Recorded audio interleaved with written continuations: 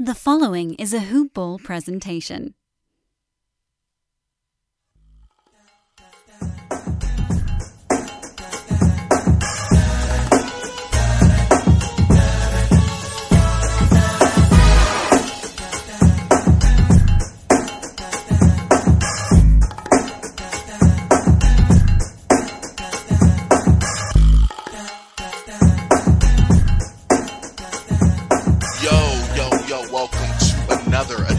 Of Round Ball Ramble. I'm your host, Corbin Ford. You can follow me on Twitter at CorbinNBA. This is a Hoop Ball presentation, as I always say, so make sure to check out Hoop Ball on Twitter at HoopBallTweets, online hoop-ball.com. We got just a little over 40 days until the NBA season begins. Fantasy NBA is going to be starting very, very soon. Definitely make sure to get all of the tips, tricks, action, everything you want from Hoop Ball. We have the Brewski 150 out. We have our NBA fancy NBA draft guide out. Everything as far as sleepers, keepers, who to play, who to watch out for, all of that. You can only find it with us. So definitely make sure to check that out at Hoop Ball Tweets on Twitter, hoop-ball.com online. All right, off season, we are still cranking out some really fun conversations with some really dope people, and I am pleased to have yet another one of those people here with me today. I have Matt Issa to join me. You can find him on Twitter at MattIssa15, MattIssa 15 altogether. Definitely make sure to check him out. But before we even get started, Matt, how you doing? And tell us what you've been up to. You got something big cooking up here. Hey Corbin, how's it going, man? Been pretty good. Enjoying the holiday. Just living life. We're recording right now. It's Labor Day. But yeah, I'm excited. I do have a big thing you alluded to. We'll kind of talk about it in a little bit. But yeah, appreciate you having me on, man. Absolutely, man. Of course. And I just realized we share the same birthday. Crazy. Yeah, March 15th? Yes, sir. What year were you born? I'm a 95er. Okay, so you're a little bit older than me. A little bit, yeah. 99. 99. Okay, cool. My brother's in that same range. But his December, so he's a little later in there. But that's cool. Look at that. That's the 15th, huh? My claim to fame is I share a birthday month, and so do you with Shaq. I think Shaq's born on the 5th of March, if I'm not mistaken. Hey, there you go. Greatness, it comes together. It comes in pairs, threes, all kinds. Yeah. But yeah, man. I want to tell us a little bit about. We're going to talk about a little more in depth. Our conversation today is, we're doing a little countdown, little best. I think it's going to kind of come in key here with what you're going to share later on. But we are talking about the best teams to have not won it all. Our top 5, we each picked 5, did not share them with each other, just to have maximum, not only conversation factor, but also surprise, in terms of who we picked and who we did not pick. So when you first thought about this, what kind of went through your mind in terms of going through? I mean, for every winner, there's a loser. So in looking at, each team to not have done it all, what kind of went into your rankings of what was the best team to have not walked away with it all? Yeah. So what I did, I started out with, I looked at every team. So I only looked at teams post-merger, so post 1967, Same. Just to simplify matters. And I looked at the simple rating system for every team from 76 to 2021. And I took every team that scored over a 7. A 7's usually like championship contender range in that stat. And I wrote them down, and then I looked at the 13 or 14 best scores, and I started to look through their team offensive rating and team defensive rating for that season. I looked at some of the individual players. I thought about like the playoff runs and some miscues that might have happened, some unfortunate circumstances that might have kept them from being where they needed to be. And then, yeah, I ranked the 5, a lot of arbitrary decision making there, but that's basically, those 3 stats are basically they make up most of the statistical analysis I used, that being, SRS, offensive rating, and defensive rating. Oh, that is awesome, man. That is awesome. I want to say I did as a deep dive of statistical analysis as you did, but I didn't. I looked at strength of schedule and I'm not strength of schedule, but like the SRS. I keep saying strength of schedule, but like just in terms of their final rankings. So like, for me, a lot matter. Okay, were you a good team that had a strong roster but flamed out, in the second round? Were you a Western Conference Finals contender, or did you make the finals? What was your team makeup? How did you exit? Was it due to like, an injury or a team just being even better than you in that case? Or even in the case of LeBron, which was so interesting because I had a few teams with him. I went back and forth, and I'm going to mention this team because I didn't put them there, but I have the 2017 Cavs that kind of went high for me, not because they were one of his better teams in terms of raw talent. I mean, you could look at the 2014 Miami Heat runner-up as one of those, but just in terms of the sheer offensive force they had, that was a lot of weapons at disposal that I don't really think get talked about as much. With that being said, defensively, they couldn't guard my grandma, so that was something as well. But it was a lot of fun, really just gave me an excuse to kind of dive back into the tape, look at some classic rosters, and kind of go from there. Yeah, we're going to talk about this when we talk about my series a little bit, but that's definitely like my niche is like historical analysis. I feel like there's so many guys who do a great job of like covering the day-to-day stuff. Yep. And so like this kind of thing, I was so excited when you said let's do top 5 teams of all time, because like you're right. It's like I have an excuse to be on Basketball Reference more than you should be, Dude, I'm right there with you, down to that same vein of like, yes, like it's really neat to be able to, talk about modern basketball and the day-to-day stuff, the news, the trade machine and all of that. But like the stuff that's came before us, the classic games, the players, the teams, that means a lot to me as well. I love having an historical slant in my, and on this NBA show, because I feel like that's the stuff we grew up watching. Like, yeah, those players may have retired, those games are long gone, but it's still something to look back on, remember, to celebrate. It's part of the rich tapestry that is the NBA's history. Oh yeah, I love that word, tapestry. I add that to my lexicon of words. Hey, see, there you go. You dropped one too. Yeah, it's the library day job of me talking there.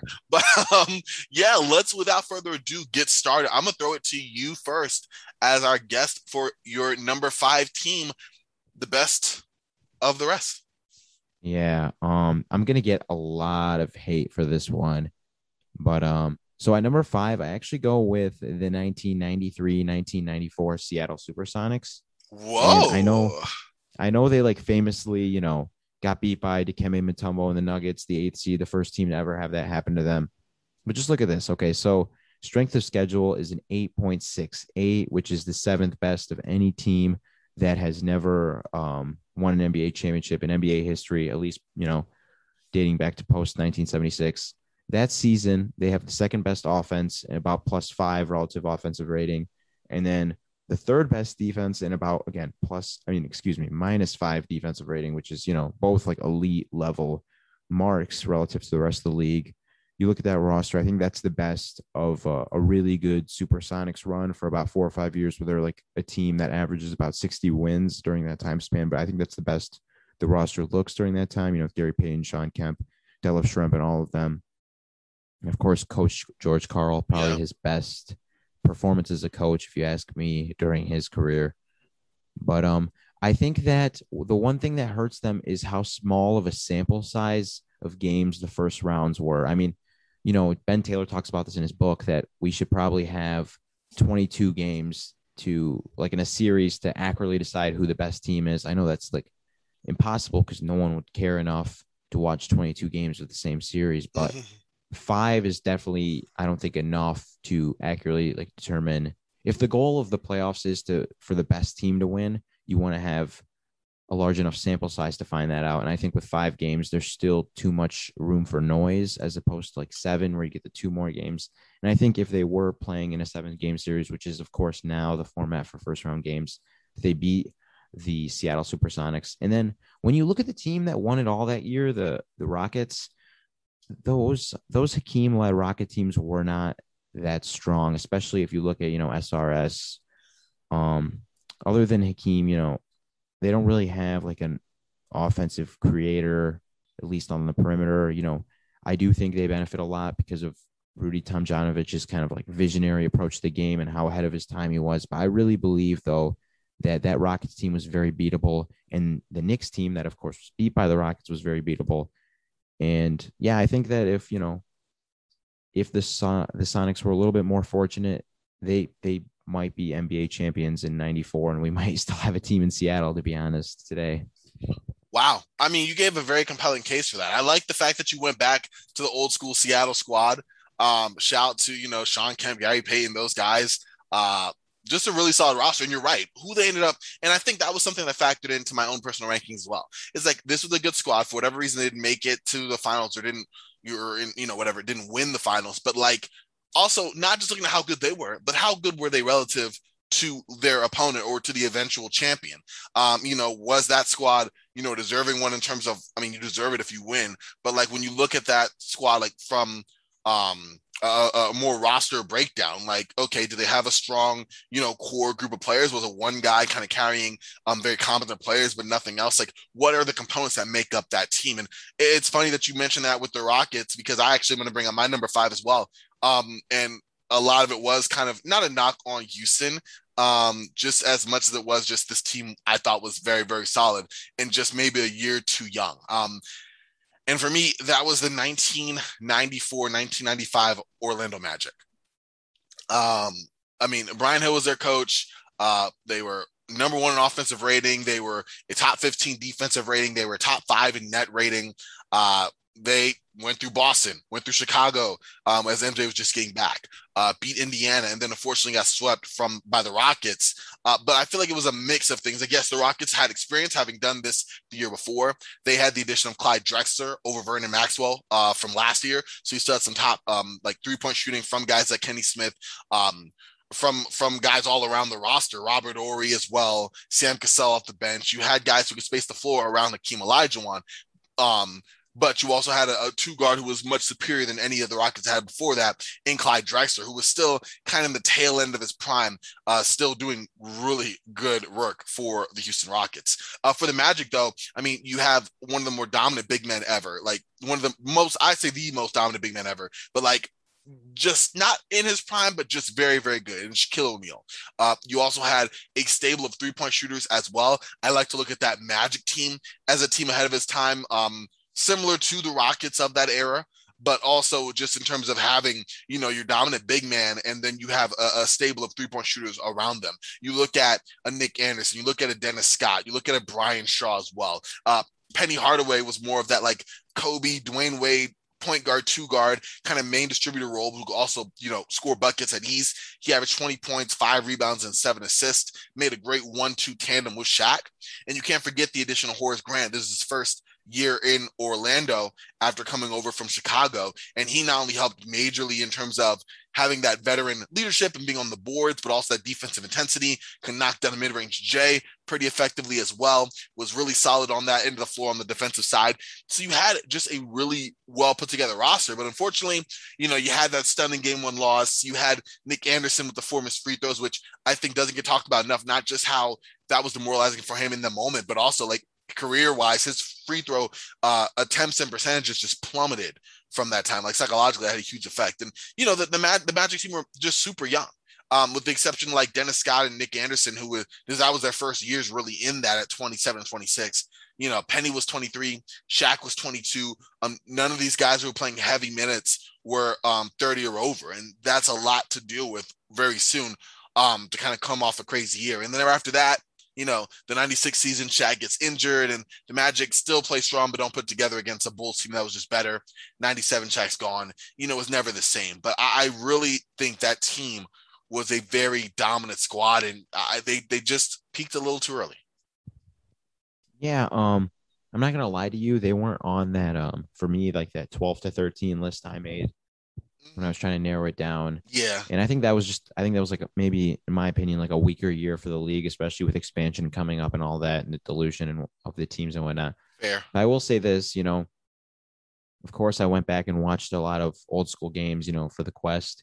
And I did watch a couple games from that series with the Rockets and Orlando. And you said it, it was a stunning game 1 loss. And we know in sports, like how powerful momentum is, there's no stat to quantify it. But if you ask me, in that first game, the first 3.5 quarters of that game, Shaq outplayed Olajuwon in the first 3.5 quarters of that game. Mm-hmm. And then, Kenny the Jet has an incredible run of threes in the fourth, and then in overtime, then Hakeem Olajuwon with the putback shot and just the right place, the right time, and, history kicks in because of the momentum. But you're right, that if that game goes different, if the ball bounces just a little bit differently, the Magic could very well be the champions of the league that season. And I think that's going to be a common thread as we talk about our top five of it's really just like, one unlucky bounce here, one unlucky bounce there.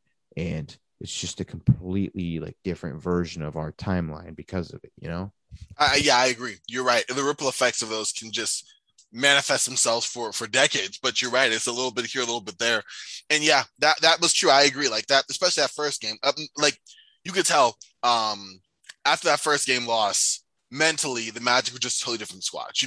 It just kind of got worse. And I thought about not putting them there because of the way they kind of went out, and I couldn't get over the talent at the time and just how good I thought they were. You bring up a great point in terms of expansion and just how that does dilute talent. But all in all, definitely was a fan of that squad.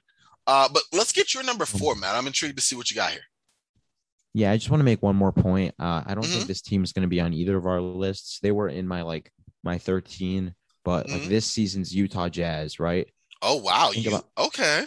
Let's hear it. Think about like this isn't my number 4, but I'm just saying like to the idea we're talking about like the ripple effect. Like Terrence Mann has a complete anomaly of a shooting game in Game 6, and because of that, like, revisionist history kicks in, like, oh, they played Gobert off the floor or whatever, bull crap, like bullshit people like want to, talk about with that. But the Jazz, like, they very well could have won the NBA championship this year if Terrence Mann doesn't, shoot the lights out of the building in Game 6. But like, it's just examples like that. But that's not my number 4. But I see what you mean. Keep going. That's interesting. So another common theme I feel like will be something that is a commonality between our lists is these teams are usually the second best teams in a year where the best team is one of like the 6 or 7 greatest teams of all time, right? Yeah. And so my number 4 is the 85-86 Milwaukee Bucks. That year, of course, is like the year that the Celtics peak. It's Bird's best season. McHale looks awesome. Dennis Johnson, Parrish, all of them look incredible. But the Bucks that season have the 4th best offense with a plus 4.2 relative offensive rating and the 2nd best defense with a minus 4.5 rating. They win 60 games and they get swept by the Celtics in the Eastern Conference Finals. But I think that, again, like the Supersonics, this team has like a run of about 5-6 years where they're like on average a 60-win team. And, they're really close to getting to the finals. They get to the Eastern Conference Finals a couple times, but they just can't get past those Celtics. And I mean, I feel like this group of guys beats most teams in history, with Sidney Moncrief and Paul Pressey and Terry Cummings, and I think like Alston Lister. But again, like I feel like it's just kind of like one of those unfortunate things where, yeah, they're playing basketball in the same season as one of the 6 or 7 greatest teams ever. No, I see what you mean, definitely. And that's interesting. I hadn't had them at all in my list. I mean, I know that the 80s fielded some great teams, obviously, and the Bucks were one of them, especially when you look at Don Nelson at the helm and the way that he kind of put his Nelly ball, this is the height of that. You had, like you said, a Terry Cummings and, Moncrief played well. Ricky Pierce was just fire from the offensive end, just filling it up and quickly. Paul Pressey being one of those kind of do-it-all guards. So you had a lot of talent in these rosters. And yeah, unfortunately, you're right, they ran into a juggernaut of a Celtic squad. That 86 team is one of the best to ever do it. So I totally understand why that inclusion was there. I do like it though. Like I said, it wasn't a team that was on my radar at all, but definitely one that I remember for being just a very solid 80 squad. And I mean, the Bucks in general, you could say from like 82 to 90, I'd say we're like really, really competitive units, usually winning, as I'm looking right now, at least until 88, winning at least 50 games. For most of that time. Yeah, and honestly, like at least I mean I have a little bias towards him, but I love like Sidney Moncrief, and he was like one of the first like great two-way guards. Very underrated by history. I definitely like in the back of my mind, and I'll talk about this another time, but I really want to like after this series is over, do like kind of film breakdowns, player breakdowns on like just like some of the lost players of history, like Sidney Moncrief. I'd love to just like break down his prime and kind of analyze that in a way I did for this series for some of the guys. were included in that. But yeah. No, that'd be cool, man. I mean, if you ever do something like that, count me in. No, I think that's really, really a cool idea. Just kind of look back and give guys like that some love. Guys like that didn't have, they were impactful players for their time, for their era. I know Sidney unfortunately dealt with knee injuries. Like he was gone. I mean, he played a good solid 12-year career. I think he played from 79 to 91. I think he was retired in 1990, and he came back with the Hawks and it was a totally different he was a totally different player, just a lot more of a defensive vet, shot more of the three ball, which was interesting for the 90s for his type of player. But yeah, definitely agree with that for sure. So my number 4 team actually was and it was hard to pick. I hated having a few teams that I tried to pick.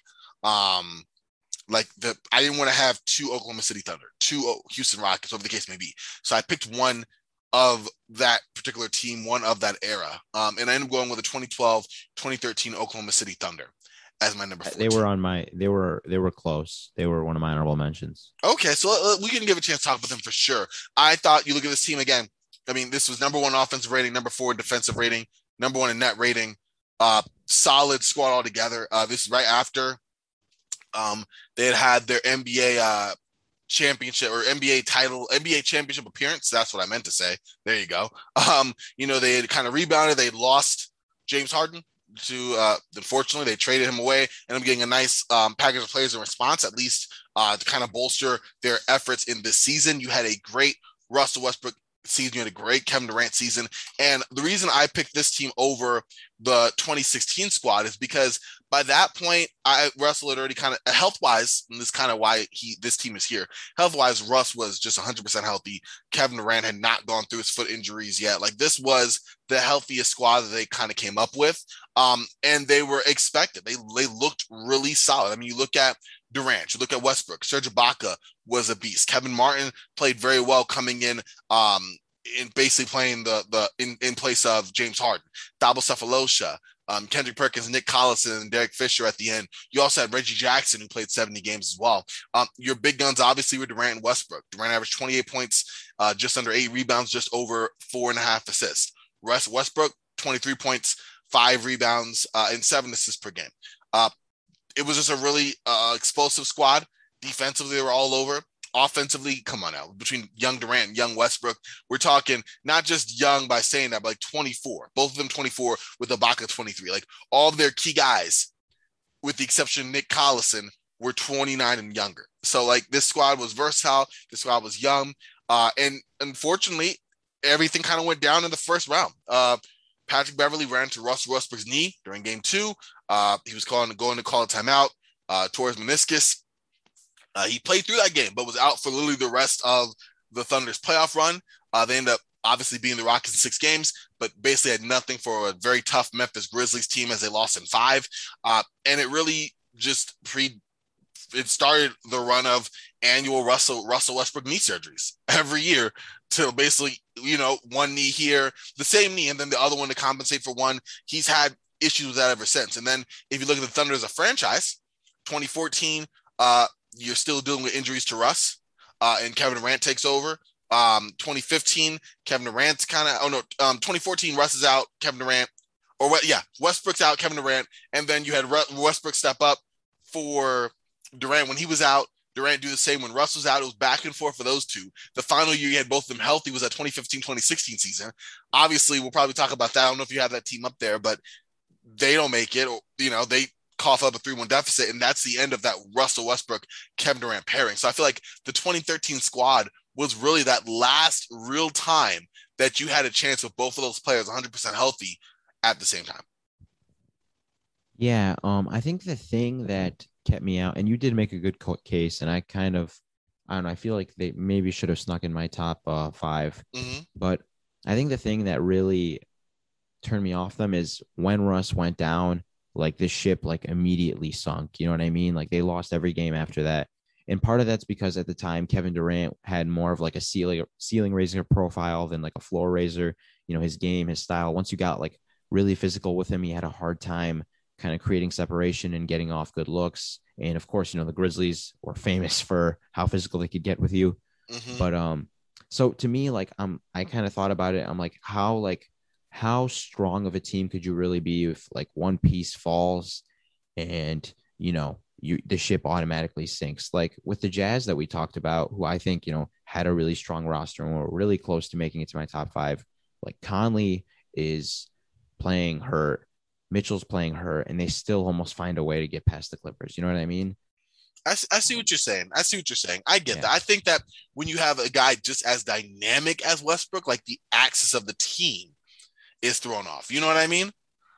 Like he's someone that, Reggie Jackson, Derek Fisher were solid replacements, and Reggie Jackson actually had himself a heck of a playoff series, in the absence of Westbrook. But all due respect to Reggie Jackson, he's just not a Russell Westbrook. I mean, Russell Westbrook probably what? I mean, I'm making one of these random claims, but I want to say top 10 in the NBA that year. I have to look back to be sure, but definitely one of the higher tier up there for certain. And when you have that gone, I mean, his dynamic alongside Durant being the other guy who is, to be fair, I see exactly what you mean. He's the only other guy on that Thunder roster scoring 20 points or more a game. So when you have that loss, that's definitely a loss. But at the same time, and it definitely maybe shows a little bit of how maybe top heavy that team is. But if you go down, I mean, they're playing 9 players. If you look at Durant, Westbrook, Ibaka, Martin, Cephalosha, Perkins, Collison, and Fisher, and you can kind of see where they're trending. Oh, Jackson too. But you can see where this team is trending, whether it's offense or defense. Like I feel like defensively they were solid, but offensively, once Westbrook went down, a lot of creation fell on Durant. And yeah, I get exactly where you're coming from though, and that is a heck of an argument to be made. I just feel like Westbrook is such a above average, like he's such a great player, at least back then, that I think that loss does make sense. Whereas if it was like someone like, let's say Serge Ibaka or Kevin Martin who went down, and then they just topple over, then it's like, okay, like that guy was important, but like, was he that important? Yeah.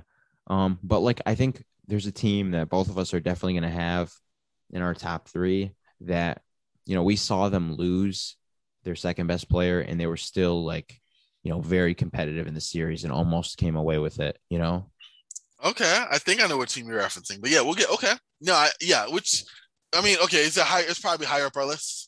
Well, it has to be. Yeah. Let's hold off then. I don't want to jump out too early and unleash that. But yes, if I'm thinking the team that you're thinking that we'll get to in a couple minutes here, then yes. And again, that's a very excellent point for sure. But yeah, let's get to our number 3s. What do you have, Matt, as your number 3? Yeah. So, this is one of 2 teams from that year, but I think that the 2015-2016 San Antonio Spurs are the 3rd best team to never win a championship. So you look at it, they have that season, pulling up my notes, a minus 7.4 defensive rating, which is one of the 5 best all time. I know the best one all time is, I believe, minus 8.1 by the Celtics in the early 60s. So they put up one of the best defensive dynasties in the history of the league that season. I guess not a dynasty because it'd be a single year, but you get my point. And yeah. On top of that, they have the 4th best offense in the league. I mean, that year you have, older Duncan, older Ginobili, older Parker. Kawhi's finally, come out, and he's a high level guy now. I believe that's an all NBA season for him. I'd have to double check that. But you have him, you have Danny Green, LaMarcus Aldridge is still, in the prime of his career, and he's finally starting to acclimate after, coming from Portland. I think that honestly, what happened to them, we would have seen them basically give the Warriors everything they can handle. That might have been the greatest series of all time, honestly, if they got to play each other. And it's a shame it didn't happen. But I think what happened to them at the end is they got matched up against a Thunder team that was just the perfect foil for them. The Spurs at that point, Duncan can't really bang anymore the way he used to. He's definitely more finesse oriented and length oriented. And the Thunder were just super hyper athletic, and they just kind of wore them down. It was an older team, and they did the same thing to the Warriors, to be honest. And the Thunder, they were just so physical and so athletic that they kind of wore you down. And we saw it with Steph Curry, he got really beat up by the end of the series, and that ended up, of course, coming back to bite the Warriors in the back in the finals, as they seemed like they were on their kind of last legs against the Cavs, and that might have contributed to them losing that series. But yeah, they were an incredible team. If you look at their SRS, it's 10.28, which was the second best of any team that did not win the NBA championship since, it's 1976. And honestly, I think that might be like one of the 10 greatest scores, maybe 7 or 8 greatest scores just ever, like even amongst teams that won NBA championships. So yeah, that Spurs team was really incredible.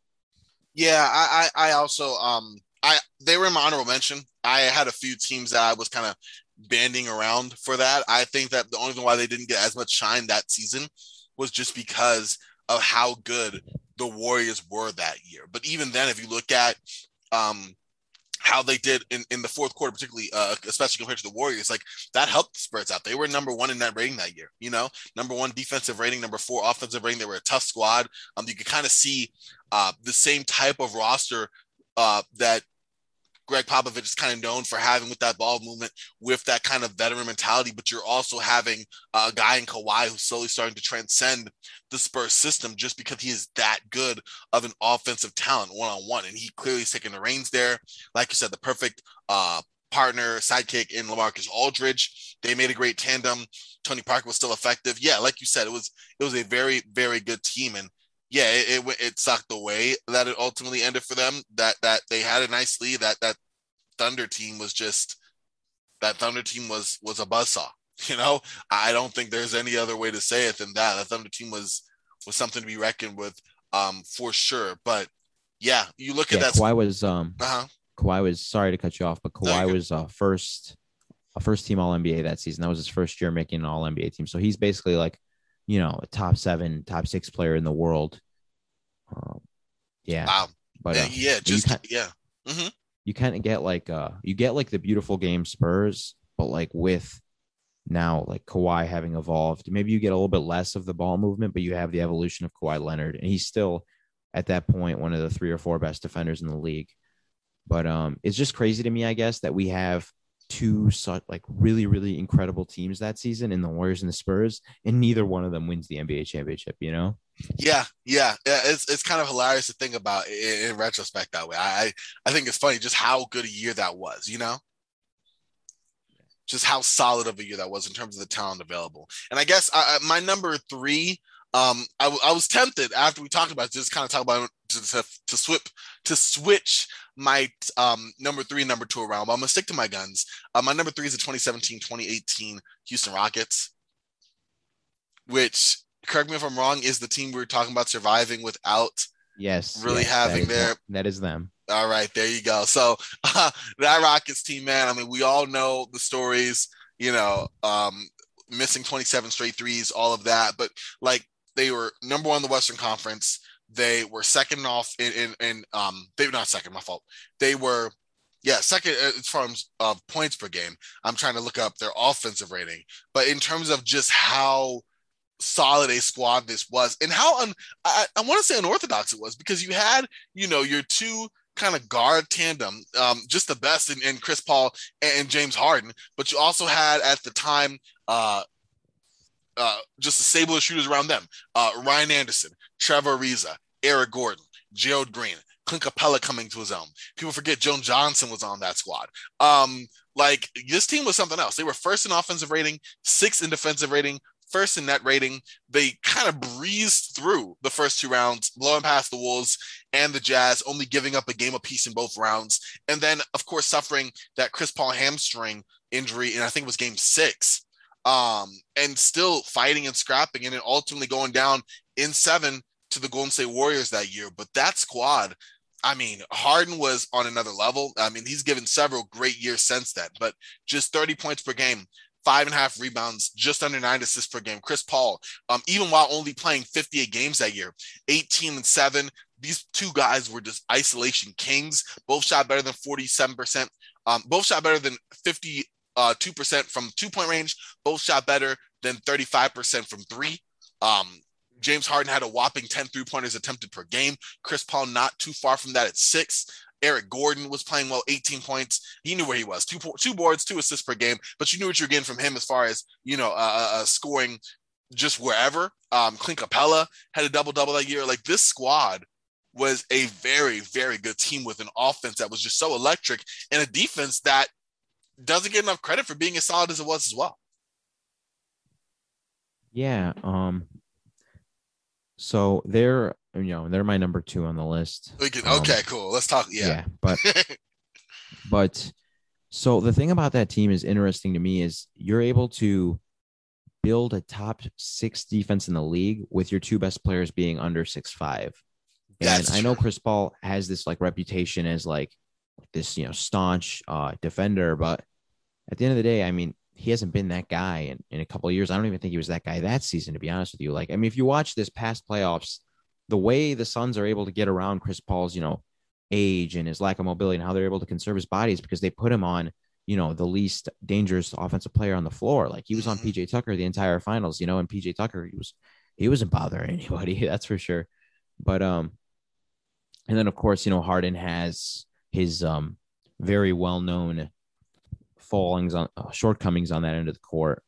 But they were able to build this roster, this elite level defense with those two guys, these two, like you said, isolation killers, and they had kind of transcended the league offensively. Mike D'Antoni once again went against the grain. I read this really good piece. I forget who it was by, but it was at the time the series was taking place where, D'Antoni, who's famous for having that incredible Suns team, the 7 seconds or less Suns team in the mid 2000s, Hmm. that, just kind of went against the grain of the league where, it's the dead ball era, but you have this like running gun offense that's just, jacking up threes at like a breakneck pace for that time period. And now, the NBA had kind of caught up to his 7 seconds or less. So he went a completely different direction, kind of went he kind of went forwards by going backwards, I guess, with like bringing in like this new dead ball era, but this time a hyper efficient dead ball era, you know?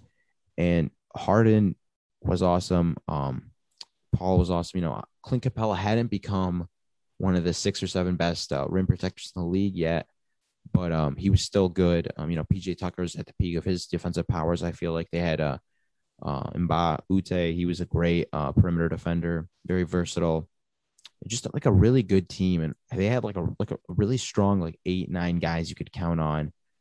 Um, and yeah, but I don't think like if Paul stays, that it's like automatic the Rockets are going to win and are going to go to the NBA championship and are going to beat the Cavs.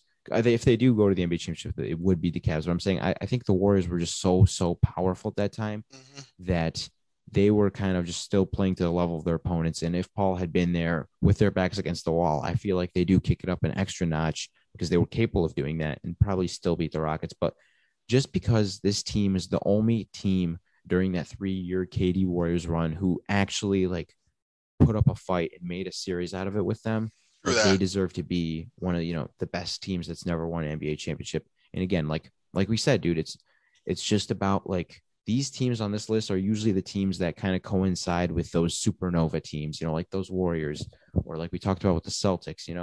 They're just kind of unfortunate that they coincided with that team at the same point in history. But yeah, I love that Rockets team, and it's sad, Paul still hasn't gotten his ring. I wish we could be doing this podcast right now with Paul having a ring on his finger, but that's not to say I'm not a Bucks fan. Of course, I Of love I course. love Giannis and everything too, but you just feel for Paul. No, 100%. You have to. And honestly, it's weird that how much of the teams we talked about, it hasn't even really been injuries or anything there as much as it's been listen. This squad was a really good team and they just ran to a team that they had to go through a squad that was so much better, that history will kind of bury how good this team was just because we all go to, the top of the top. Look at 2016. First team they brought up, obviously the Warriors, then maybe the Cavs, then the Thunder, and then you look at the Spurs. You know what I mean? Even though that was one of their better iterations as a team, very Yeah. unique, very unique. Yeah. Now Uh-huh. I'm really curious to see who your number two is because like I know I like 100% certain I know your number one, but Really? I'm trying Okay. to look through like my big board. Well, I feel like it has to be that team is number one, but I don't know. I guess let me hear Uh-huh. it. Well, I think I'm gonna surprise you because I went back and forth, and I feel like what I originally was gonna have as my number one was conventional, and then I kind of went outside the box. But looking back on it, I like where I went with it. Okay, but anyway, I'll go with number two. My number two was the 2016 Warriors. Damn it. Yeah, I thought that was number one. That was going to be my number one. It really was. I flip flopped my one and two. I'm really curious to see if you have my.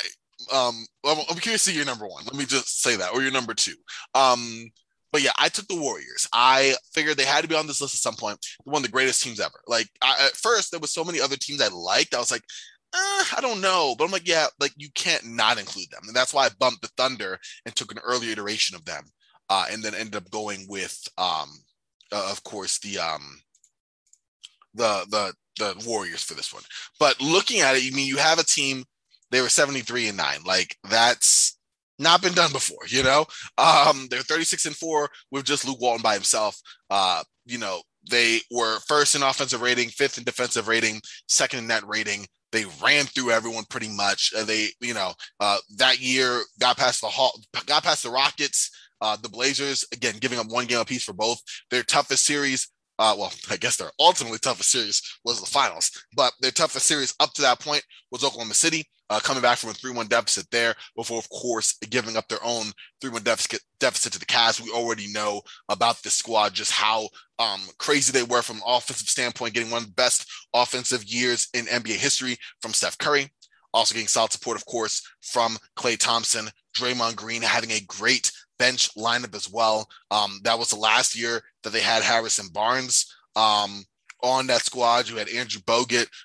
You had a lot of good guys. You know, Ian Clark had his moments, Sean Livingston, Brandon Rush. It was Leandro Barbosa. It was a very good unit, a unit that only got better, of course, the year after when they added Kevin Durant to the mix and kind of mixed up a little bit their roster. But that squad, I mean, I'm already saying more than I probably should for a team we all know. It just felt like they're surprising for number two because I really like number one and just the circumstances that brought that team about and what unfortunately failed them later on. But for that Warriors team, I mean, right up into the finals, it seemed like it was just inevitable. They were Thanos. Yeah. I'm really curious because the Warriors are my number one. So to summarize, I have Warriors at 1. I have the 17-18 Rockets at 2. I have Spurs 15-16 at 3. The Bucks 85-86 at 4. And then the Sonics 93-94 at 5. So, like, I'm pretty sure it's not one of the teams I just named your number one. So, like, I'm really curious, like, how you got this number one. But, yeah, like you said, I mean, you said everything about the Warriors that needs to be said. They won 73 games. And maybe if Draymond Green is, a little bit more, calm and collective, they might just beat the Cavs. Maybe if Bogut doesn't get hurt, there's a lot of like very small things, like if the ball just bounced a little bit differently, where it's like the Warriors win and we recognize them not only as the best team that never win a championship, but like the best team ever assembled. But I mean, that's the name of the game. It's a game of inches. And I mean, I guess that's football, but you get the point. I want to hear your number one, I guess. All right. Number one. This is probably, I guess it's going to shock you because you didn't see it coming at all. I have the 2002 Sacramento Kings. Yeah, that is. Yeah. I'm looking through my notes. I had them on like the big list, but they were not even in my like top 13 teams like I was looking at. So wow. Talk me through that one. I look at that team. I think about how surprisingly deep that roster was. And this honestly was going to be between them and the 2000 Portland Trailblazers as a team that I just, in my personal top 5, didn't get a lot of love, but had like a very good roster relative to the league at that time, relative to the eventual champion. And then, of course, the unique circumstances that ended up with them not making the finals and another team over. I think if we look at the years 2000, 2003, any team that came out the West was going to win the ship. I think it was pretty obvious at that point, especially when you see that the Pacers, by the time they were out in 2000, they were just a team that was too old. They had been battling all through the 90s to get there. By the time they finally reached the mountaintop, they just weren't. They were past their prime until they kind of retooled, and then 2004 happened, and we could talk about that another time. And then you look at the 76ers, it was Allen Iverson, a bunch of defensive-minded role players, but the ceiling on that was really low. And they look at the Nets in 2002 and 2003, good teams, but not great ones. Certainly not finals teams if they didn't come anywhere else from the East. But when I look at the Sacramento Kings, I mean, you have obviously Chris Webber in one of his last good seasons before injuries really took him out, which is why 2003, 2004, all that, kind of rendered moot. We're kind of just reaching like one of his last great years of his prime. Peja Stojakovic, not only was he ahead of his time as far as shooting a 3-ball, but someone who was really coming into his own that year. Trying to remember if I had him listed as an all-star coming up that year. I think it was the next year. but no, 3-time All-Star, yeah, an All-NBA. 2 years after that, Doug Christie solid defensively. Mike Bibby um, had another just a great solid year for him. Vlade Divac, Hedo Turkoglu, Scott Pollard, and Bobby Jackson knew their role. You were getting guys like Gerald Wallace, who would later come into play in the NBA in the latter half of the 2000s and the 2010s. But he was getting good minutes for them, spot minutes for them rather, as like a defensive force. So I look at that team, I look how good they were, how electric their offense was under Rick Adelman. People forget, I mean, this team was third in offensive rating. They were sixth in defensive rating. They were first in net rating that entire season. Got past the Jazz, got past the Mavericks. And if it wasn't for, it is speaking as a Lakers fan, but if it wasn't for a particularly contentious series mired in controversy, against the Lakers, we might have seen them in the finals winning it all. And so for that, they're my number one team, because right after that, you had, fortunately, Chris Webber just shred his knee. That was a wrap for that. Pedro was still solid, Mike Bibby and Christie, but like they didn't have anyone kind of even coming close to that main hub that Chris Webber was. Teams got a little bit tougher. They battled through. By the time that Webber came back, I guess in the next closest opportunity they had in 2004, Webber was a shell of himself as a player. And they just didn't have the opportunity again. So I looked at it relative to the strength of the roster they had, who they were coming up against, forces that were outside their control, and the fact that they had a very, very strong likelihood of winning the whole thing had they made it to the finals. Yeah, I have a couple of notes I want to say there. One, Corbin, I gotta say, man, I really appreciate like your kind of knowledge when it comes to historical stuff and your appreciation for history. Like a lot of guys our age, they know a lot about today's game and a lot about like the nuances and X's and O's of the game, but like they kind of miss out on some of the earlier stuff. So I can appreciate that from one amateur historian to another. I appreciate it, man. Thank you. Another thing I wanted to say, you mentioned Gerald Wallace. I love to talk about this, but like, so I just searched up in Basketball Reference to double check, but he has this 1 year, 2009, 2010, his only all-star season, when he has like a +5 relative true shooting that season. And he's like just a really strong, like offensive force. And he's like this really versatile defender. And he's just, I don't know, he's such like a fun player. And he has kind of like one of the lost, like great seasons in NBA history. I think that year you can make a case. He's like one of the, 17, 18 best players in the world. But yeah, so I just thought we'd give Gerald Wallace a little bit of love just because he's a cool guy. He's got a cool nickname. Crash, man, you gotta love it. Yes, I thought that he was a guy who, you're right, that year it all kind of came together. His outside shot was always kind of up and down, but it was really there that season. Able to get to the rim athletically. He was still in his prime from that sense. Before I guess all the crashing kind of caught up to him later. By the time he got to Portland, yeah.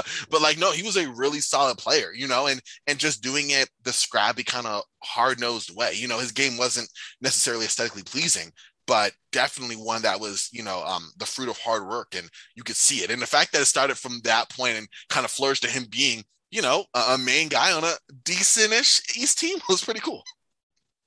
Yeah, but now to what you're saying with the Kings, to go there, like I guess you're right, especially when you look at, the Donahue part of things and, the actual like kind of suspiciousness revolving the series. And that's a good point to make, and that sometimes I forget, especially when I was looking through the series, I was looking at a lot of statistics, a lot of, the actual basketball perspective, but like you did make a good point of some outside variables that were very well could have been a completely different way had, officiating been a little bit more fair in that series.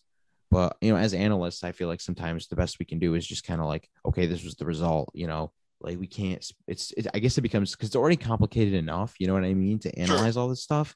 But like, if we start thinking about like the outside variables, like the human elements of like officiating and errors and all that stuff, then it just becomes almost impossible to like figure out like, okay, how good were the Lakers actually during the early 2000s if we got Donahue, helping them out in these games. But no, yeah. You make an excellent point. And that's something you do want to tread cautiously for. I just think it was so abnormal the way that it went down. I mean, you're 100% right. Yeah, you look at the foul that was called, I think it was game 6, where basically Kobe kind of elbowed, he elbowed Mike Bibby like in the nose, and yet Mike Bibby got called for the foul, I guess because his nose was, in a bad defensive position or something. Like, issues like that. It just seemed like it was stuff that kind of went crazier in the fact that, that Kings team got together They were a solid offensive team in 2000, in 2001 as well. But by the time 2002 came, Sacramento had more or less peaked as a team. You look at how well they had come, swapping Jason Williams for Mike Bibby, and having him in was a huge deal for them. And that was the first year that you actually had Bibby instead of Williams as well. You had a newfound, more, I want to say, defensive kind of mindset, but it wasn't just that. When you got guys who came to their own, more like Peja Stojakovic, but you win another level. Guys like Hudu Turkoglu played better. Some of the younger guys kind of transformed, and the back half of their roster was improved. So you're definitely right. I get that, because it can be a very slippery slope trying to do this team was here, but how, looking back, if you look through everything through a fine-tooth comb, then yeah, you will find yourself questioning everything. But I feel like in that 1 year, it's almost very much like the Warriors with the Rockets in 2018. Where, yes, that team is still very good. That team is likely champions either way. But this team had their best chance possible. And also, once that chance was gone, they didn't get another chance to come back. You know what I mean? For reasons, for the Rockets, obviously, the deterioration in the relationship between Chris Paul and James Harden. But, the roster, the way that it was designed, like, you had your one shot. They geared up, they took it. And for them, unfortunately, Chris Paul's injury and missing those threes were out of their control. And for the Kings, just the last 2 games, I guess, against the series were out of their control. But yeah, I definitely am with you. And that's kind of why I tied them number 1, because like, if you look at it by numbers and everything, no, I mean, this wasn't even, I'd even done some research, like looking up, top teams that didn't win. SB Nation had a very good Titleist series about a year or so back that kind of broke down iterations of squads, and the Kings weren't really that high on anyone's. But like, I'm looking back, I'm like, okay, I get it. Like, if we're looking at just the best roster, absolutely, there's other teams that are there. But if we're looking at the best roster relative to getting another crack at that window, like, they had one window, they put themselves where they could, and it just didn't work out, Yeah, and I mean, they're definitely, like, objectively one of the 13, 14 best Titleist teams. But I guess I would have to look more, because I love that starting 5. It's a very well balanced starting 5, and Bibby, Christie, Stojakovic, Weber, and Divac. But I guess I really want to look back at Weber, and he's another one of those guys, kind of like who were we just talking about? I've already forgotten it. Sidney Moncrief. There you go. Where I want to go back and kind of analyze his peak and look at it amongst other great power forwards. But if he is like what I believe him to be at this moment, before like really deep diving, and that is a person who's, a solid notch below guys like Barkley, Malone, Nowitzki, KG, and Duncan historically, then I feel like their number 1 guy is not, I don't know. I don't think he's strong enough of a number 1 guy. And I don't think like the pieces around him are strong enough to say like, okay, this is the best Titleist team. But I do appreciate the argument you made for them. Oh yeah, no, I know exactly where you're coming from, and I agree. If they did win it all, I look at them, maybe a historical counterpart would more or less be that 2004 Pistons team, where like you have a bunch of guys who are very, very solid, with one guy in Rasheed Wallace for the Pistons and Weber for this Kings team that like could masquerade as a number 1, or could masquerade as a number 1 more often than not, but isn't truly that. So I'm 100% with you on that in terms of how we look back on it. But yeah, this was very, very interesting. Thank you, Matt, just for having that kind of back and forth. Yeah, we should definitely do another thing like this some other time, man. I finally found somebody like my age who can talk historical with me. Oh, dude, absolutely. Listen, if you want, it's off season, please let's make this happen very, very soon. I'd love to. Yeah, like you said, give me a reason to kind of dig back into the archives. I have a whole bunch of not only do I watch like old games, and like like you said, you do as well, but I also have like the Rick Barry basketball Bibles from back in the 90s and stuff. I love reading those things. So like, I'm all over, man. Yeah, let's definitely do this again. And I guess this actually leads to kind of, I mean, obviously you already have that same type of background in hoops that I do in terms of just being like a student of the game and wanting to learn and watch old film and, get a different perspective from like seeing them, as we can get our hands on kind of footage of how they played. And you're taking all this and you're putting this into this really cool project. Please elaborate on the name of it and what's going on. Share with everyone, because if people listen to this show, they love the show, they're going to love what you're doing. Yeah. So for the last 8 months, give or take, I've been working on a podcast mini series, kind of like if you guys have ever listened to like Jack McCallum's Dream Team tapes or something of that nature, or like if you watch like, I don't know, like a limited series on like Netflix or HBO Max, if you watch like Mayor of Easttown, you know what I mean? It's just like a little series, but It's a 6-part podcast series called The Quest for the Best, which is basically the goal is to be the most thorough and up-to-date top 10 list yet created in NBA history. I've done about 70 interviews with guys like Bob Ryan, Dean Oliver, Pelicans GM Trajan Langdon, Mike Woodson, a bunch of different coaches, players, media members, executives. And so it's 6 episodes. The first 2 episodes, I haven't officially announced it yet, but on the podcast I've been on the last couple of days, I've been kind of giving it away to listeners as like kind of a reward for listening to my friend Corbin. But Appreciate you, man. The premiere date as of right now is set to be September 14th. So not this Tuesday, but the following Tuesday. And on that day, 2 of the 6 episodes will be released. And after that, we're going to be doing 1 episode a week until we get to episode 6. And I talk about 2 guys who I'm not going to name explicitly right now, but I feel like everyone has a pretty strong idea of who the 2 guys are. I'm going to decide which one of the 2 is the best of all time. But my goal here in doing this project is obviously, to provide a very thorough breakdown of the 10 best players ever, but also for our generation, I kind of want to introduce them to, these like some of the old school guys we've heard a lot about, but we don't like 100% know. So I'm just really excited for everyone to check it out. It's been a long time of just kind of keeping it to myself. Only a few people really know the list. I would say maybe I could count on one hand the amount of people that know the entire list. Mm-hmm. So it's going to be a really, really big surprise and I think a lot of fun for everybody. Dude, that just sounds really, really fun. I mean, not only the amount of research you did, I mean, to have interviews from people all over, like you said, not only just Bob Ryan, but also Dean Oliver, who, I've read and loved their works as well, but to kind of get more of a holistic view of all these guys are going to break down. This is going to be really, really fun. I'm really excited. I've seen the trailer. We're going to have a link to the audio version of that as well. And then follow me. I'm gonna retweet the actual like visual trailer, which is also just really bomb in and of itself. As soon as you guys hear this, so you can just find me at Corbin NBA or at Hoopball Tweets for that. But yeah, I guess one question I have to ask you, like, are these episodes maybe like an hour or so long? How deep? I mean, obviously you go deep and you have people who've been there. I mean, not only your own deep dive, I cannot speak now, statistical analysis, there we go, but also just, your body of work in terms of the research that you did for this. But between that and your sources, there's going to be a true deep dive of these guys, correct?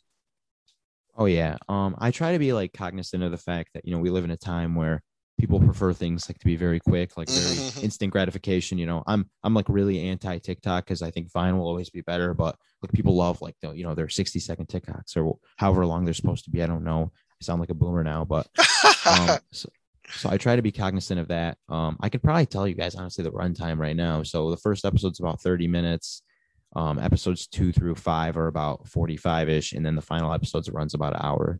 Oh wow, that's gonna be such a treat for all of us basketball fans, especially like you said, we're in that time right now, the dog days of the offseason where, we've already analyzed and reanalyzed offseason moves and who did more with less and, whatever the case may be there. We're kind of well past draft time. So draft Twitter is kind of quieting down just a little bit. It's almost just a little too early to dive into, next year's draft cycle and doing too much over under and things of that ilk. So now we go back to what we always do. If you're an NBA fan during this time, which is who's better, who's best, relitigating those arguments, relitigating those teams and whatnot, and to have the type of work that you're going to bring to the table with the type of name cachet that you have as well on this project. It's super exciting, man. Really happy and really looking forward to take this all in.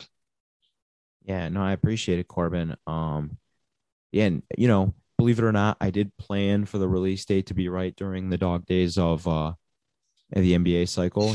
I feel like it would work in my favor if I didn't release it, in the middle of the NBA finals or something like that. Of course. But, it also helps because especially with certain couple guys, that are in consideration for the top 10, it helps that there's nothing going on currently. Cause I don't know if for example, say I'm going to name somebody who's not in the top 10 just to make sure I don't give anything away. But say Luka Doncic, right? I had him at 10 and then he had a 70-point game, then people, just recency bias, people are like, oh dude, 10 is underrating the guy. He should be like 6. You know what I Yeah, mean? you're right. So I don't have to deal with that. Everyone's legacy is pretty firm for the time being at where it is.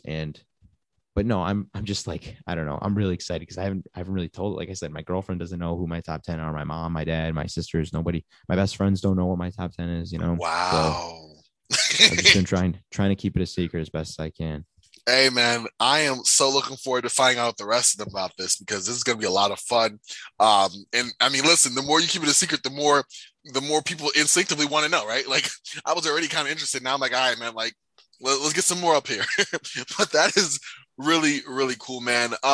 Listen, one more time, Matt, thank you again for coming on. Tell them you not only like, again, where they can find you, they can expect this to drop, like you said, not this Tuesday, the next week. So on the 14th, to really begin the quest for the best. But again, let them know where they can find you for more amazing work like this.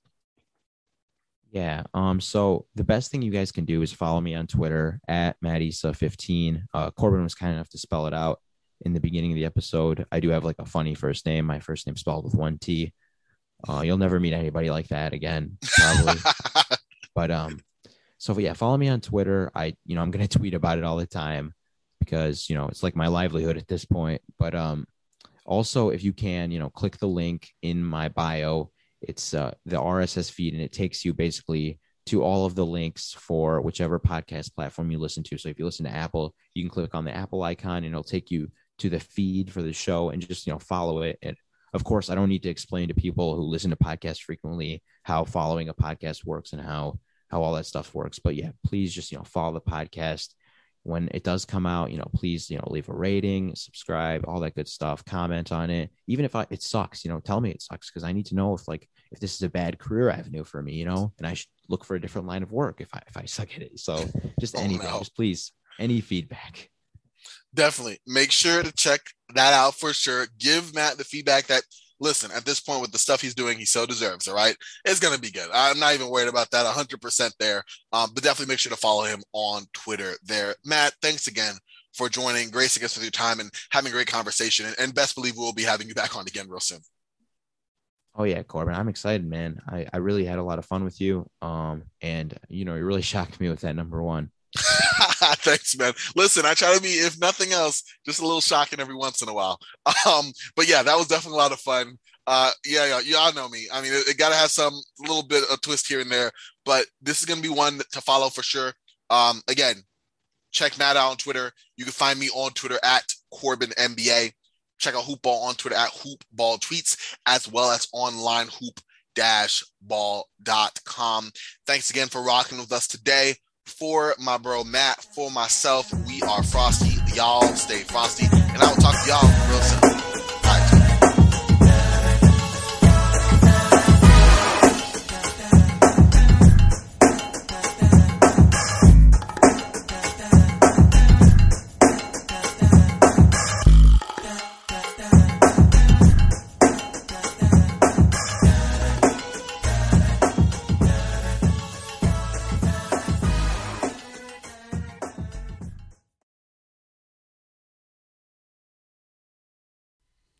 This has been a Hoop Ball presentation.